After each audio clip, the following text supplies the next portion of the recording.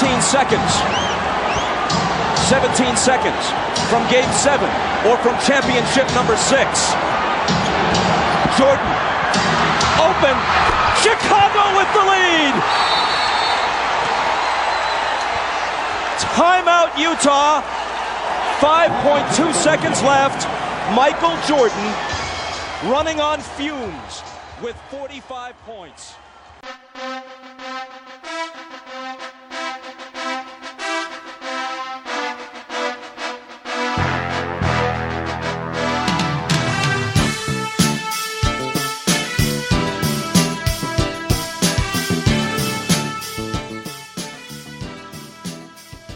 Hello everyone, my name is George Sarujas, I'm 17 years old, and today I take great pleasure in teaching you all about a little hobby of mine, that being sports card collecting.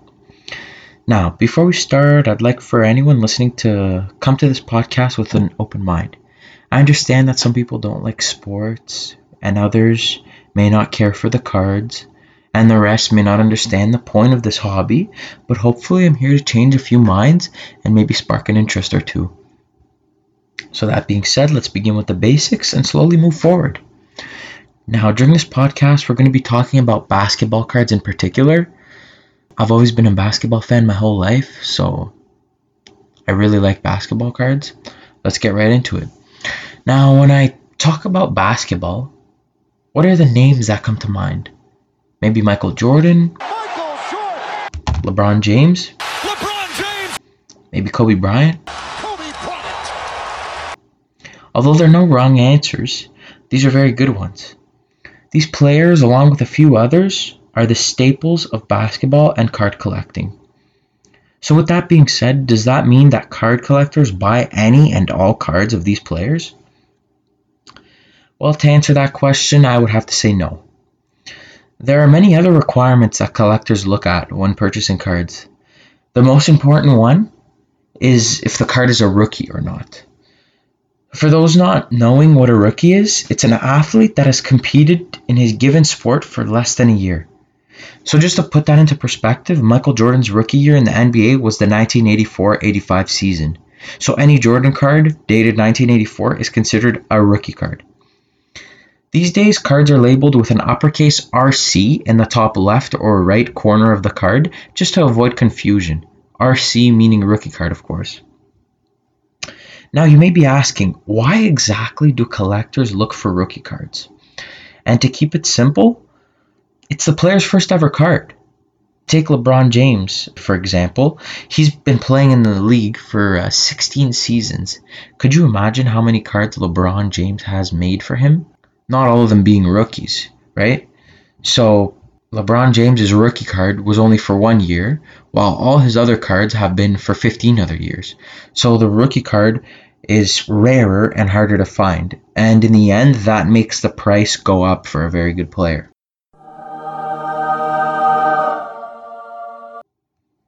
Now, rookie cards are not the only requirement that collectors look for when buying basketball cards.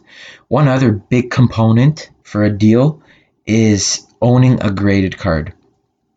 Now, cards can be sent professionally to grading companies where they give your card a rating out of 10.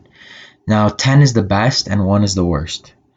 And based on your card's centering, corners, edges, and surface, they give you a rating out of 10.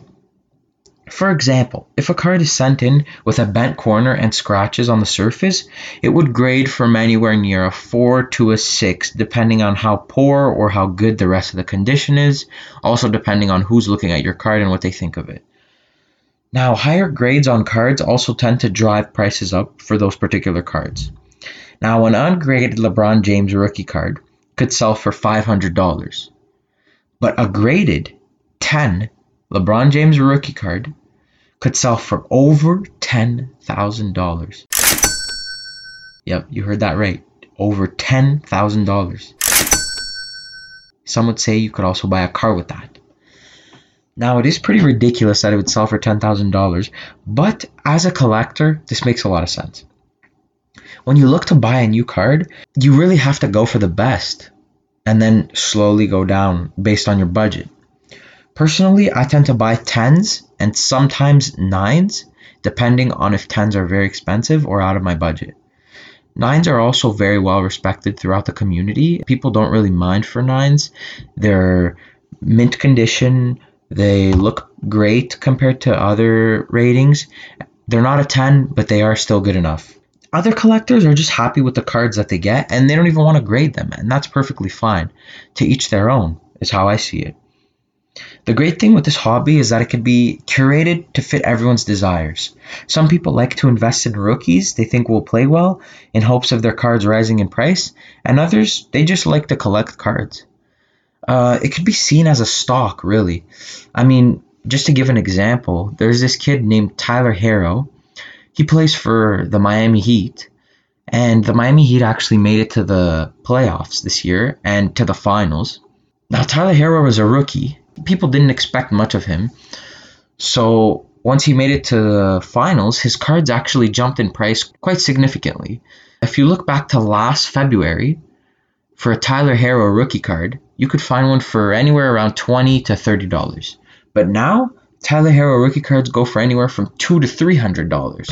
Now, people value great playing and finals and awards and championships, which makes a lot of sense. Who would want a card of a player that hasn't won too much? It's worthless, right? Another thing about collecting that's great is that you could just collect your favorite player. For example, I have the love to collect a man named Dennis Rodman. He played with Michael Jordan. Not many people know of him, but I like him a lot because he played amazing defense. Now, others might like LeBron, for example, because he's won a lot of championships. Others might like Jordan because of his shoes. Everyone picks their own player, really, and they collect. Now, sports cards collecting is a great example of something that can bring so many people together to share the love of something so simple. In fact, for the past 41 years, there has been a National Sports Collectors Convention named the National. It has been a dream of mine to attend this convention for a very long time. It's a welcoming place that allows sports card lovers to buy, sell, trade, or even just to show off cool cards. Not only that, but every convention runs for 5 days, and there's always famous athletes available for signatures and pictures. So it's really just a great time. Now that we talked about the different kinds of cards you can get and their price and all of that, let's talk about how exactly we can get these cards. Now, the most obvious way to purchase cards is in packs. Packs can be found at your local retailer like Walmart or Target or Dollarama, but packs do have downfalls. If you're opening a pack in search for a LeBron James rookie card, for example, and you open the pack and you don't find one, you've spent $20 or $30 a pack for no LeBron James rookie card, right? So that's the downfall on packs. But on the other hand, packs can be very exciting and fun and cool to rip open. You know, you get that feeling, you get that gambling feeling, and it's really exciting for the youth and for even older people. Now, the more logical way of buying cards would be to go on eBay and to search up a player that you like and buying their card. That would be the most logical way of doing it. Now, if their card goes up, you make money. If their card goes down, you lose money, or you just collect, right? Another way of buying cards could be in group breaks.